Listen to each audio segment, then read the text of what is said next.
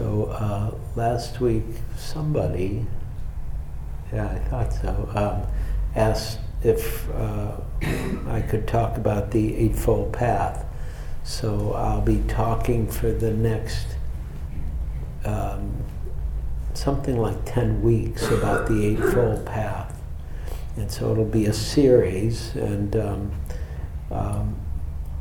it really partly comes out of earlier in the year I taught the Four Noble Truths, and the fourth truth is the Eightfold Noble Path. And just to remind you, or if you weren't here and you don't know, the Four Noble Truths, which are the core of Buddha's teachings, right? They're the core around which everything is built in Buddhism and everything points to. And the truths are to be known and are interactive, right? And so that the first truth is that there is dukkha, or suffering, and suffering is to be understood. And the second truth is that there's causes to suffering, and they are to be released or let go of.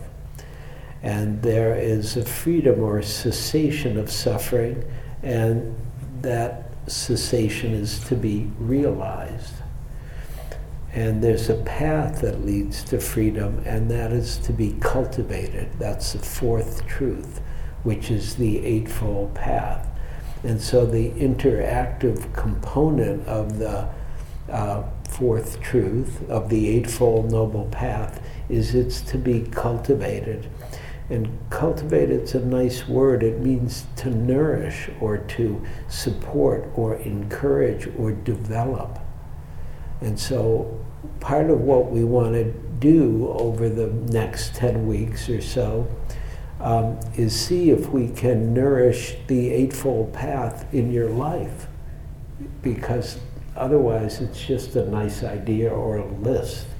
And it's not, maybe it's a little bit helpful as a list, but it's much more helpful when you start to recognize the components of the Eightfold Path in your life, and then you can live it and see what happens, because this is what the Buddha pointed to when he said, when people asked him, how do you wake up? He said, practice the Eightfold Noble Path. And Bhikkhu Bodhi said it this way. He said, the essence of the Buddha's teachings can be summed up in two principles, the Four Noble Truths and the Noble Eightfold Path. The first covers the side of doctrine, and the primary response it elicits is understanding. Right? It brings understanding. The second covers the side of discipline in the broadest sense of that word, and the primary response it calls for is practice.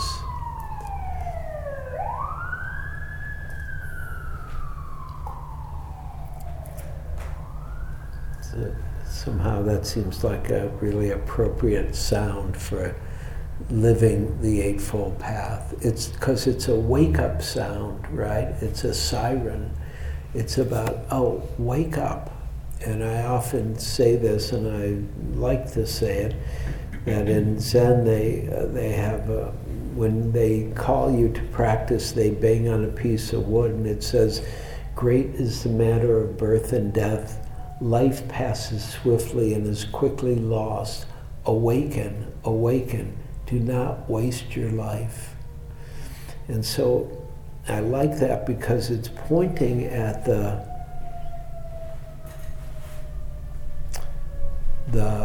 preciousness of human life, of what's sitting here for each of us, what's sitting in each seat, and what's happening inside and outside, right? And the kind of difficulties that we're hearing that are part of human life, and also the beauty or the magic of human life that is possible for us and for all beings, for consciousness itself. And when you read some of the old texts of the Buddha, the Mahaparinibbana Sutta, which is the last, not the last text, but the last story of the Buddha's life before he dies. He has the intuition that he's going to die, and so he starts going around a little bit to say goodbye to everybody. But of course, he's not telling them, oh, I'm dying, so I'm going to say goodbye. But he's going around and he's checking in with the different groups that have been practicing with him and that have developed over his some 35 years of teaching in the Indian range in Asia, and meaning the range of India and a little bit of Nepal and Tibet around in there, and he travels around, and everywhere he goes, he gives very much the same teaching, and the teaching has to do with the Eightfold Path and what's called Sila, Samadhi, and Panya. Sila, Samadhi, and Panya. And he says repeatedly, oh, this is virtue, this is concentration, this is wisdom. And this is what we need to develop and live in our lives, right? And those are the three baskets of the path, Sila, Samadhi, Panya. And the Eightfold Path is grouped based on those three baskets of Sila, Samadhi, Panya. But they're grouped in the opposite of the way that I'm describing them. They begin with Panya, which is wisdom. It's a Pali word for wisdom. And so the first two parts of the Eightfold Path that we're going to be studying both as an overview and then individually over the next 10 weeks or so. The first is right understanding, sometimes translated as right view, right seeing, or right knowing, right understanding. And then the second part of the path is right aspiration, or right thought, or right intention, or right resolve. And I'm giving you different translations because different ones will resonate with you. And so, and those are part of the wisdom basket of right understanding and right intention. And then the Sila basket is about our conduct, is about living the Dharma day by day, every day, everywhere. Every part of our life becomes the Dharma. And three components the Buddha highlighted were right speech, right action, and right livelihood. Right speech, right action, right livelihood. Then the third part is Samadhi, which is the practice basket of the Eightfold Path, which is right effort or diligence, and right mindfulness, and right concentration, or the word is Samadhi, right unification of experience. And the word that's important, I always think, to translate for everybody is the word sama. It's sama samadhi or sama sati, which is right mindfulness, or right concentration is sama samadhi. Sama is the word that can be misunderstood because the translation we use, and that I like personally, is right, R-I-G-H-T. And, partly I like it because I grew up with it. It's what I heard. A lot of times now you'll hear teachers talk about it as wise, right? Wise understanding, or wise intention, or wise speech, or wise, and that's good, but I like right. And so I looked up right, and because it has to do with doing things in the right way, or a true way, or an authentic way, or a direct way, or a beneficial way. And I looked it up in the Oxford English Dictionary, And they said, of a way or right means of a way or a course going straight to its destination. Right? Appropriate, exactly answering to what is needed or suitable. It also said right is like riding a boat, finding the balance, right? Like boats go too far to one side, you want to come back. If it goes too far to the other, you want to bring it back, which is very much in line with the Buddha's teaching of finding the middle way. Buddhism's often called the path of the middle way, right? And so one recovers one's balance or equilibrium, it says in the OED, in the Oxford English Dictionary. Right means to recover one's balance or equilibrium. And then this is the one I really like from the OED. It said, right means to bring into accordance with truth. To bring into accordance with truth. And that's, I think, very skillful understanding of what right means when we say right understanding or right intention or right livelihood or right speech or right action or right effort, because we want to bring it in line with the truth of what's needed, what's true, what's appropriate, what's real. And so the Eightfold Path is really about life as practice, in my opinion, right? What does it mean to live a meaningful life, and what does it mean to live a life that expresses our deepest values and what's most important to us, our heartfelt values? And then, of course, Sila, Samadhi, Panya become the tools or the structure that allows us both to continue to wake up as we live our life and see what's true and what's not true, what's real, what's not real, and also how to express what's true, how to let the Dharma live through us and express itself in our lives.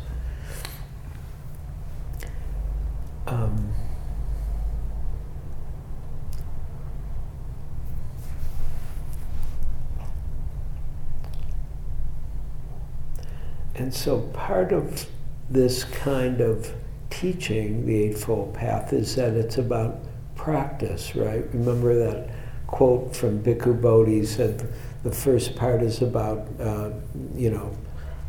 the understanding, right, of, that there's suffering, there's causes suffering, there's possibility of releasing suffering, and then the Eightfold Path is about practice. About what does it mean to practice all the time, 24/7? Is that even possible? And what kind of discipline does that take? And I'm somebody who likes the word discipline, which comes from the Latin disciplina. I don't know Latin at all, so if I'm pronouncing wrong, please correct me. Which means instruction or knowledge. It's coming into alignment with true knowledge. And discipline is also the activity that can, or the experience that provides training. And so part of what Buddhism offers is a training in awakening the heart and mind, awakening in our lives, because the Buddha always taught many different groups of people, the monastic community of the nuns and the monks, and also the householder community of the women and the men who were not monastics. And that was part of the fourfold Sangha, is what it's called in Buddhism.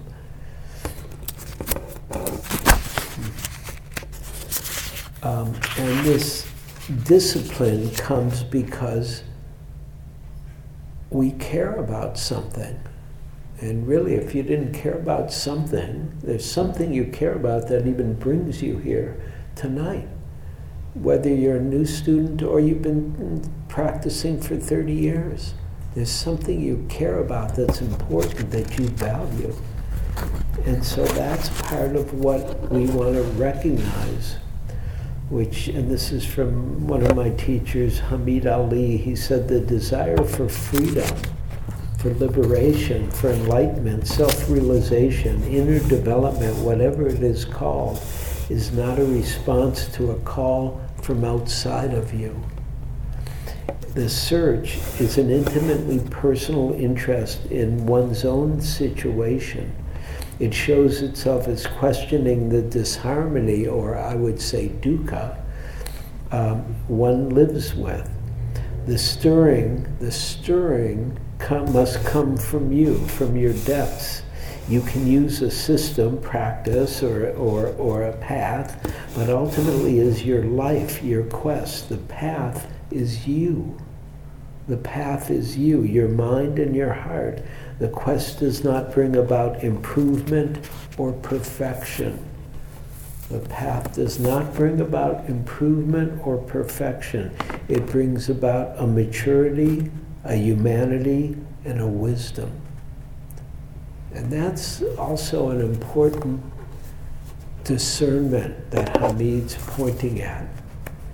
It's not just about becoming a better person or the right person or the person we think we should be. It's about waking up to the innate wisdom that is here for each of us to discover.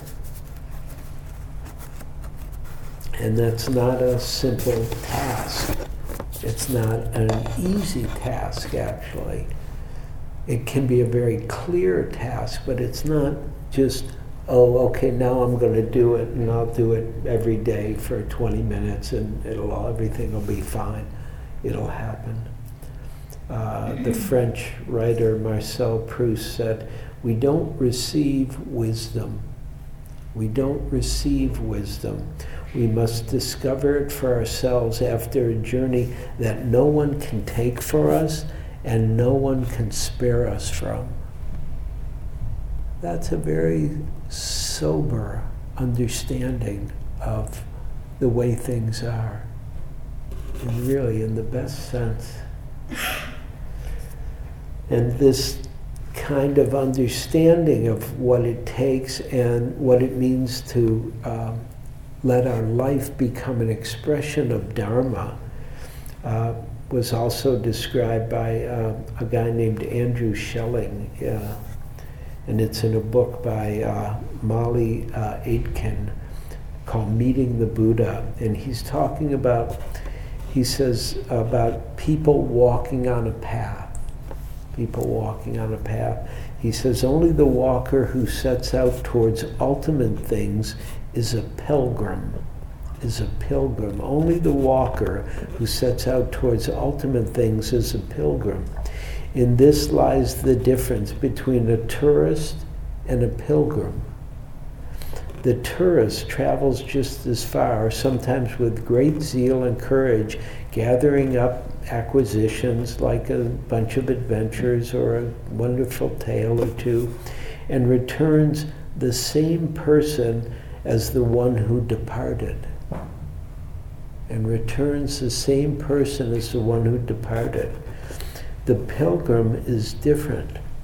The pilgrim resolves that the one who returns will not be the same person as the one who sets out. It's a very important part right here that I'll say a little more about in a second. The pilgrimage is passable. Pilgrimage is passable. Pilgrimage is passage for the reckless and the subtle. Pilgrimage is passage for the reckless and the subtle. The pilgrim, and the metaphor comes for us from ancient times, must be prepared to shed the husk of personality and even the body like a worn-out coat. The Buddhist dictum has it that the way exists, but not the traveler on it. The way exists, but not the traveler on it. For the pilgrim, the road is home, Reaching your destination seems nearly inconsequential.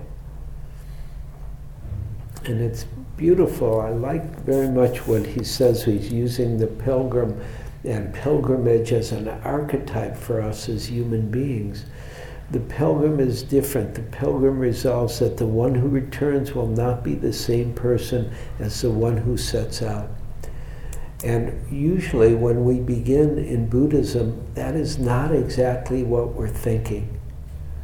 You know, I didn't think, oh yeah, I'm going to be somebody totally different after I practice for a year or 5 years or 10 years or 20 years or 30 years. But I am, of course, and I was after a year. I was a different person. And that difference is an important part of what is both rewarding and is also difficult. Because we tend to hold on to our identity. And one of the things any good spiritual teaching will do is help us let go of our identity. And it doesn't mean, when I say that, it doesn't mean we don't know who we are, or our name, or where we live, but it means we're not so attached to the usual sense of self, to the usual idea of Eugene, and whoever Eugene is today. Because whoever Eugene is today will not actually be Eugene in a year. And really, if I was to be more accurate, I would say even in a month, or even in a day, we're not the same person. But we're not used to recognizing that. And so we make pilgrimage, and meaning our life becomes practice, and then things start to wake up. We start to wake up. And in that waking up, we see, oh, who we took ourselves to be was a slight misunderstanding, that there's more to who and what we are than we imagined. And so giving ourselves to a way or a path becomes part of our practice. Here's another version of practice and path. This is from the poet, Sufi poet. I don't know if that's true. Rumi. Was Rumi a Sufi? Anybody know? Yeah? Okay, Sufi, good. Rumi, pardon? I said that was a resounding response. Well, somebody said yes, yeah. So here's a poem from Rumi. He says, "What is the path? What is the path? A self-sacrificing way." It's the same thread here. What is the path? A self-sacrificing way. We let go of ourselves. A self-sacrificing way, but also a warrior's way, and not for brittle, easily broken glass bottle people. I didn't say that well. A self-sacrificing way, but also a warrior's way, and not for brittle, easily broken glass bottle people. The soul is tested here by sheer terror, as a sieve sifts and separates genuine from fake. And this road is full of footprints. Companions have come before. They are your ladder. Use them. He's describing Sangha now. You know, the road is full of footprints. Companions have come before. They are your ladder. Use them. Without them, you won't have the spirit quickness you need. Even a dumb donkey crossing a desert becomes nimble-footed with others of its kind. And it's beautiful what he says, because he's pointing at Sangha, and we're all already in the footprints of others who have come before us, right? I didn't make any of this up. I mean, I'm making a little of it up, But I didn't, this has come down for generations, for 2,600 years of human beings. This has come down because there is a path, there is the footprints, and we do get to follow them. And it's one of the reasons why taking refuge as we did, we take refuge in Sangha. And it's not just it's because we're being given something. We've been given something by all these other human beings who've been practicing for 2,600 years. We're not alone. This is us together. But it means really committing to practice, to giving oneself to practice, to giving oneself to a way or a path. And Ken Wilber was an American. I don't know what Ken Wilber is. He's a writer. He's an interesting guy and spiritual something. He said, real spiritual practice is not something we do for 20 minutes a day or 2 hours a day or for 6 hours a day. Real spiritual practice is not something we do once a day in the morning or once a week on Sunday. Spiritual practice is not one activity among other human activities. There's the point. Spiritual practice is not one activity among other human activities. It is the ground of all human activities. It is the ground of all human activities. Their source and their validation, right? It is a prior commitment to truth, lived, breathed, intuited, and practiced 24 hours a day. Beautiful, beautiful what he says. It's not one activity among other human activities. It is the ground of all human activities, their source and their validation. And so when we engage the Eightfold Path, it also becomes the source of our practice and the validation of our practice. It becomes us studying the Dharma 24/7 and also expressing the Dharma, letting it manifest 24/7. Here's another way it's put from Stephen Batchelor. He says the resolve to cultivate this path, he's speaking of Buddhism, the resolve to cultivate this path becomes unwavering yet entirely natural. Becomes unwavering and yet entirely natural. It is simply what we do. Awakening is no longer seen as something to attain in the distant future, for it is not a thing, but a process. It is not a thing, but a process. The process is the path itself. We have not been elevated to the lofty heights of awakening. Awakening has been knocked off its pedestal into the turmoil and ambiguity of everyday life. It's a very profound, very deep what he's saying. It's so deep that you can't even sell this, right? Because it makes it so ordinary, so normal. It's not way up there on the top of the mountain. It's right here in this experience, right? Awakening is no longer seen as something to attain in the distant future. It is not a thing, but a process, and the process is the path itself. We have not been elevated to the lofty heights of awakening. Awakening has been knocked off its pedestal into the turmoil and ambiguity of everyday life. This path encompasses everything we do. It is an authentic way of being in the world. It is an authentic way of being in the world.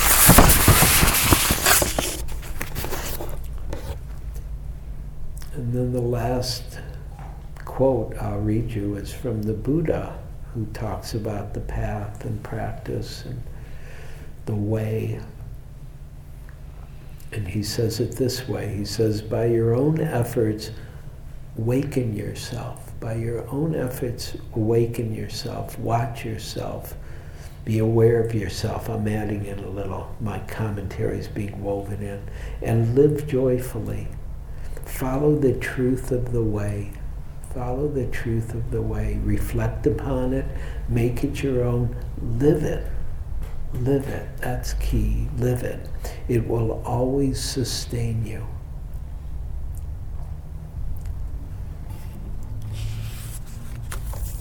So that's a little bit of an overview of the Eightfold Path, right?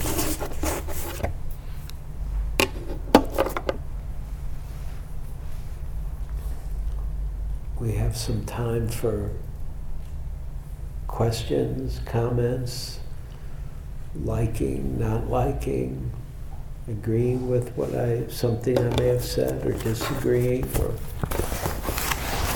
giving another perspective. And then I'll have some homework for you before you leave tonight about the path. Please, come on up. You have to come up to the mic.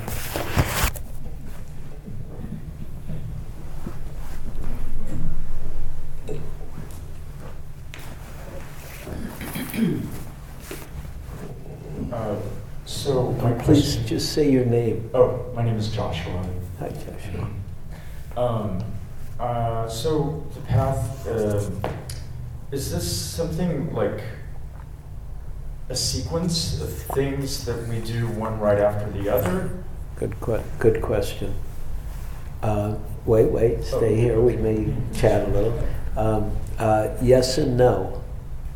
It's listed like that, right? Like right understanding, right intention, right speech, right action, right livelihood, right effort, right mindfulness, right concentration. That's how it's listed. And so some people think, oh, the top is the most important, and then it all goes from there. Some people think, oh, it's all leading into right concentration. One of my teachers, quite, monk for 40 years, he was like, oh yeah, it's all heading towards right concentration, because that's what right samadhi leads to awakening. And so you could think of it that way. And then other people, we're not in the other room, we're in the other room, see it as a wheel, and there's 8 spokes to the wheel. But in the center, the axle is empty. And so emptiness becomes the center out of which the different components of the path manifest and are learned, right? Which is a little more how I think about it. I like the wheel very much because it's not one. Any one of them can take you into all the other ones, right? And that's been much more my experience. And emptiness is one of the 3 marks of existence? Not exactly, no. No? Okay. No, but it's taught a lot in Buddhism, and it's close to one of the 3 marks of existence, which is anicca, right? Which is everything is changing, right? And there's nothing solid, so emptiness, it's close. It's also understood a little differently, but it means, yeah, let's go with what you're saying, right? Emptiness means, oh, there's nothing solid anywhere. Yeah. Right, everything's just appearing and disappearing, including our bodies, hearts, and minds. That's all that's happening. And from there, when we start to come into harmony with the way things are, we don't have to do anything. It's already doing itself. Right. What tradition is this wheel associated with? Is it Tibetan or? I think it's the Eugene Cash tradition. Okay. No. It's associated. I know it from the Theravada. So Theravada. Yeah. That's how I know. Thank you so much. Sure. Great.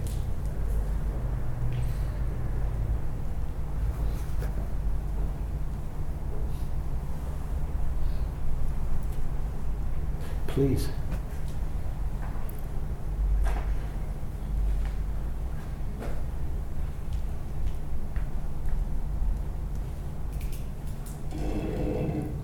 Hello, I'm Alejandro. So I recently saw an interview with Bhikkhu Bodhi, and you just mentioned him. And someone asked him, like, oh, are you enlightened? Just out of the blue. And he's like, oh no, not by a long shot. It's like, okay, but not you, like, who is enlightened? He was like, well, a few monks in Burma and a few monks in Sri Lanka that I know of. So it does seem like something achievable, but possibly quite hard, like if he's not, then... Well, I might not. I love Bhikkhu Bodhi, but I might not agree with him totally. Okay. And also, he might have been being very humble. You know, people don't like to say, "Oh, I'm enlightened." It's like, who cares at that point? If you are enlightened, why would you even say anything about it? And so he's also, remember, and of course, this is just my perspective. I'm saying right now, also, he knows a lot of people listen to him. So he would rather say, oh, it takes a while, and it's doable, but it's not me, but I do know people, right? And of course, in the Theravada, there are different stages of enlightenment, right? There's 4 different stages of enlightenment. I would be totally shocked if he hadn't been through at least the first stage, and I'm sure he has been personally. This is my opinion, though, right? I'm not saying Bhikkhu Bodhi would agree with me. We've disagreed before about things, but he's a great guy, and but it's definitely possible, totally, and not even. It's and there are different stages in the Theravada, and then in other traditions, the enlightenment is understood in different ways. It's not even thought of as 4. And Tibetans don't think of these 4 stages of enlightenment the way that Theravada does. And so it's different. And then in Zen, they just don't. They're already enlightened. Yeah, or it's just like rip up the thing and throw it away. When people would get a certificate saying they were enlightened, and one of my favorite Zen teachers, EQ, he ripped it up and threw it away immediately, right? And so the more interesting question is, what are you asking about?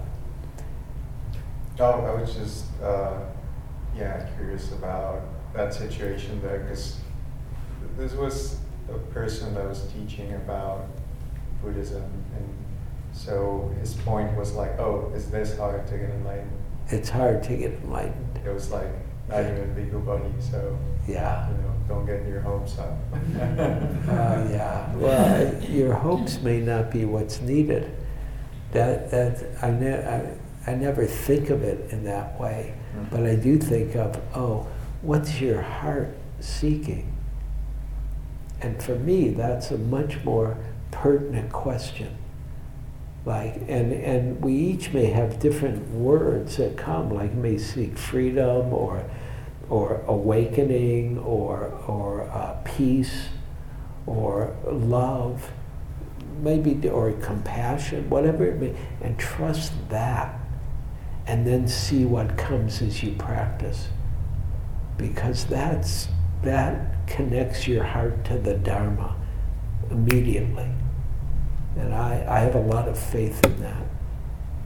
And so that's the other word that we could bring in here, because at least the way I'm hearing what you're saying is, should I have faith that this can really happen? Is this really possible? What do I have? If I can't have faith, it doesn't happen for Bhikkhu Bodhi, then You know, what, is this for real or not? I hear a little bit of that. I don't know if you have that, but I'm hearing it that way. I think, like for me personally, Yeah. it's more that the activity itself is what's worth. Yes.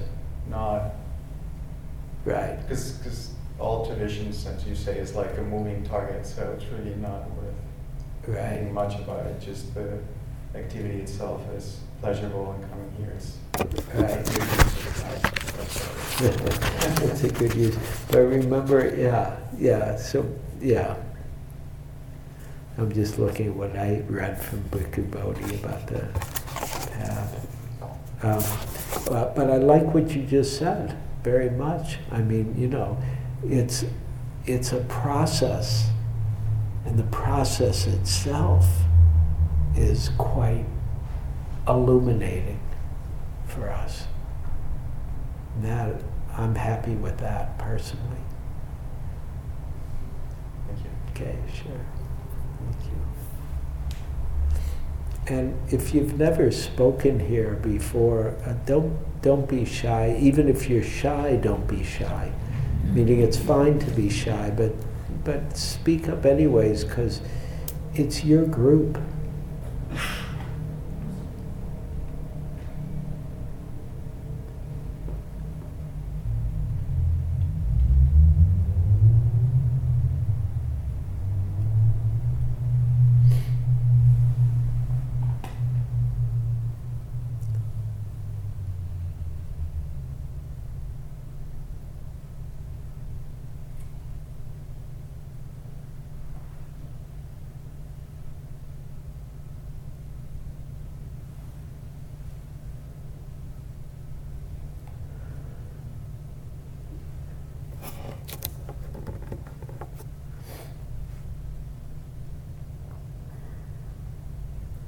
I have a quick question. Kind of related to yours.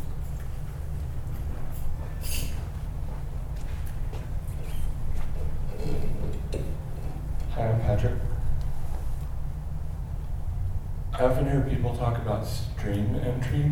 Mhm. What is stream entry? First stage of awakening, stream entry. How would you, what characteristics does it have? How would you know that you had done it? Is it something to be yearned for? You could yearn for whatever you would like. It points to another level of understanding reality than the usual level we might experience. And so there's certain kind of experience and non-experience that we're not usually familiar with. Right? Both the experience, here I'll say it this way, the experience of no experience is not something we're familiar with.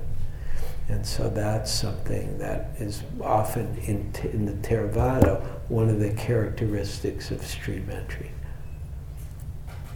Okay.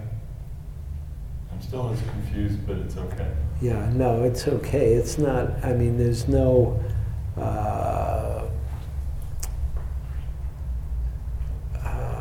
a better way to understand it is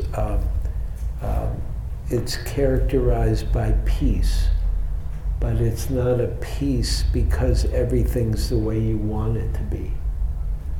It's a peace because you've touched into the nature of reality in a way that it doesn't always have that experience.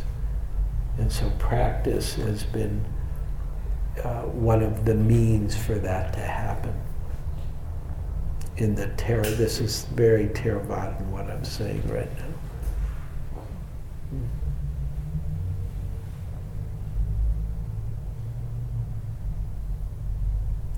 Yes, they're called stream entry. I forget the technical names, I have them, but stream entry, once returner, non-returner, and erhat are characteristics of the 4 stages of enlightenment. And some of it has to do, I believe, but I don't know exactly, with the mythology of the time and place, right? You enter this stream, and then a once returner means you have one more. If you're a stream enterer, well, you have 7 more lifetimes before you're off the wheel of samsara. If you're a once returner, you have 1 more lifetime before you're off the wheel. If you're a once returner, non-returner, this will be your last lifetime. And if you're an arhat, you don't care about that at all. Something like that. Arhat means you're enlightened like the Buddha, right? So you're already off the wheel. Please. My name is Elise.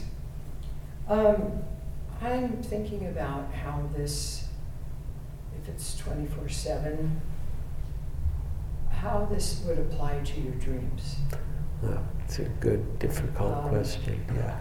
Yeah, it's difficult for me. Yeah. So here, I'll give you a couple ways to think about it. One is there is dream practice which is taught. And there's 2 ways that it's taught that I know of. One is you want to wake up in your dream and be mindful in your dream. It's like lucid dreaming, and in the lucidity of the dreaming, you start being mindful of your experience while you're dreaming. Okay, so you're still asleep. Yeah, you're still asleep, but you're awake in the dream.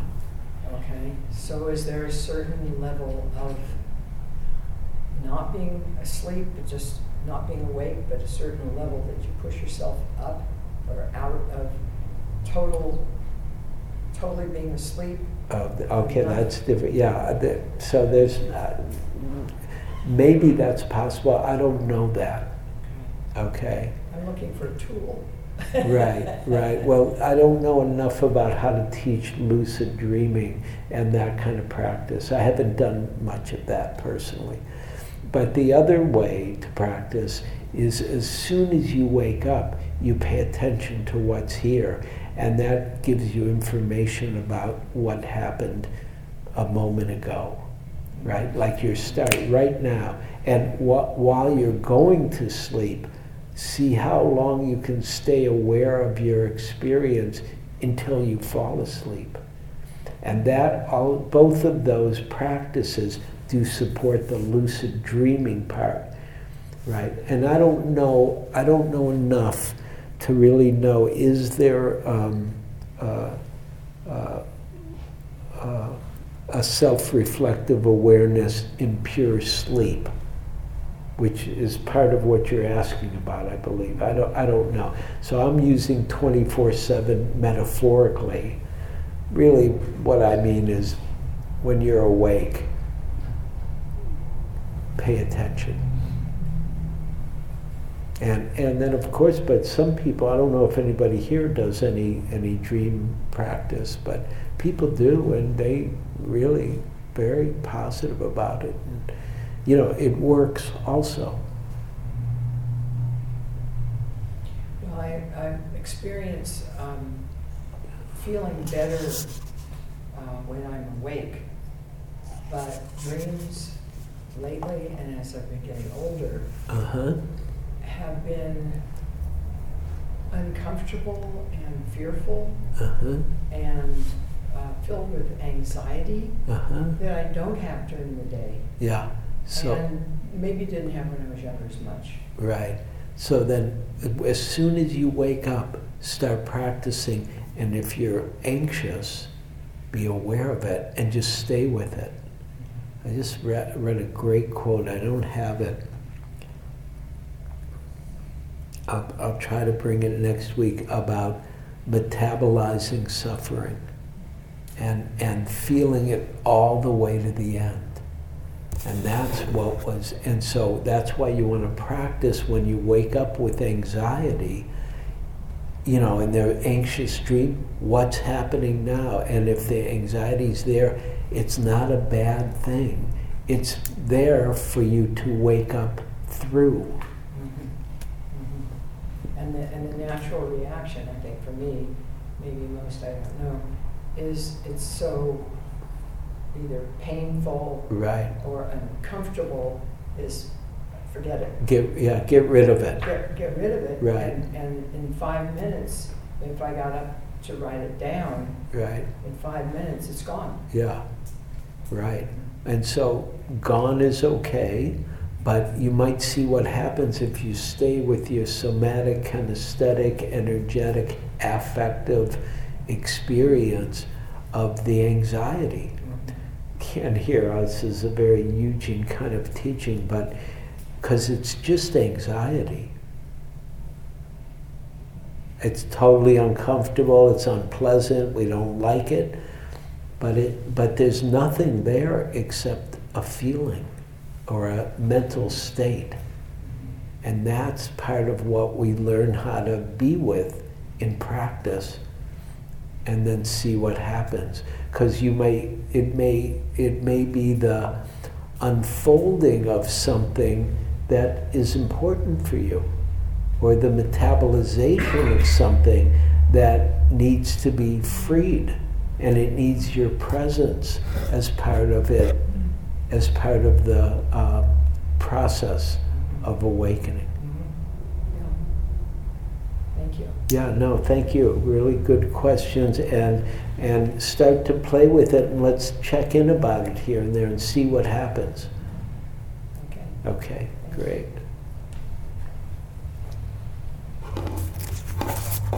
Okay. Well, actually, I think that's a good place to stop, because that was good practice, really.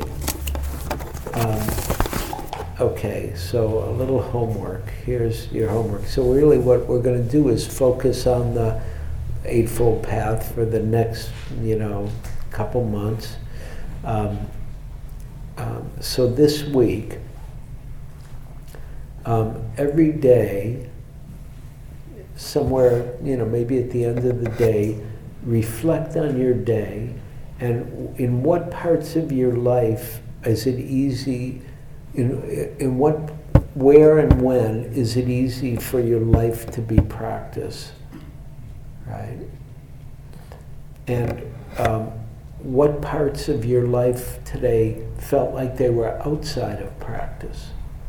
What parts were part of practice and what parts weren't part of practice? Just to start to reflect and see, oh yeah, here I was really here, I was aware, I felt compassionate or angry or clear about it or whatever it was, or no, I was totally just lost in what was happening and mesmerized by what was happening, so I wasn't paying attention to what was happening here. Right? And so we're looking at, what parts of life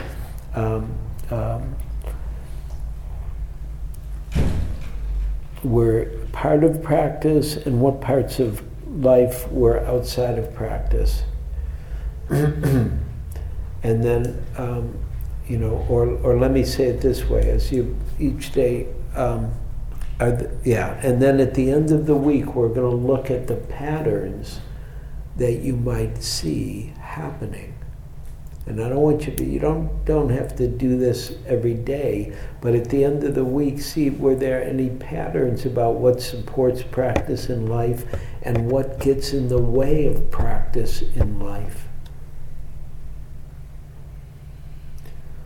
And the one thing I was thinking about this, and often people get very judgmental of themselves in practice.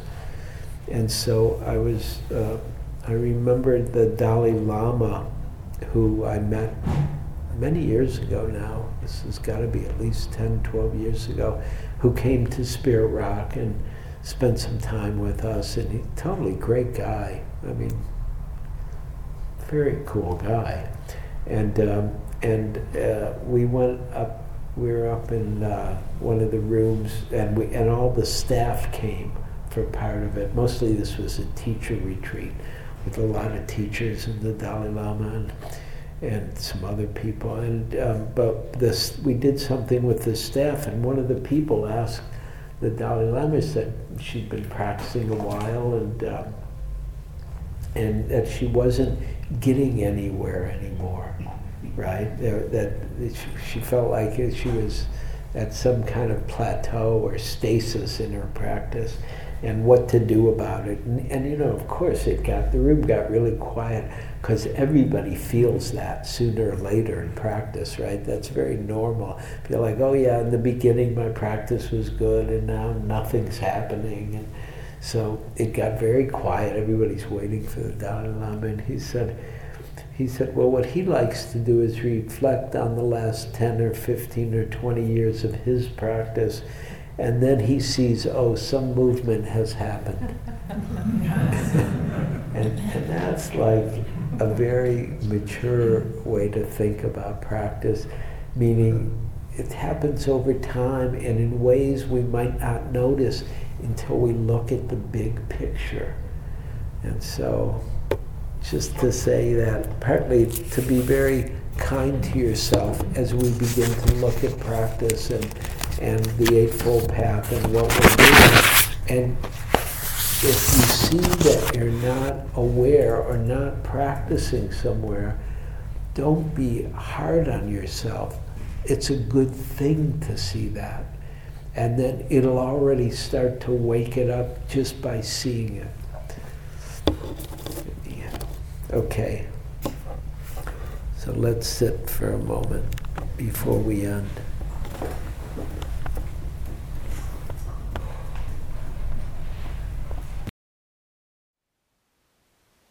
Thank you for listening. To learn how you can support the teachers and Dharma Seed, please visit dharmaseed.org/donate.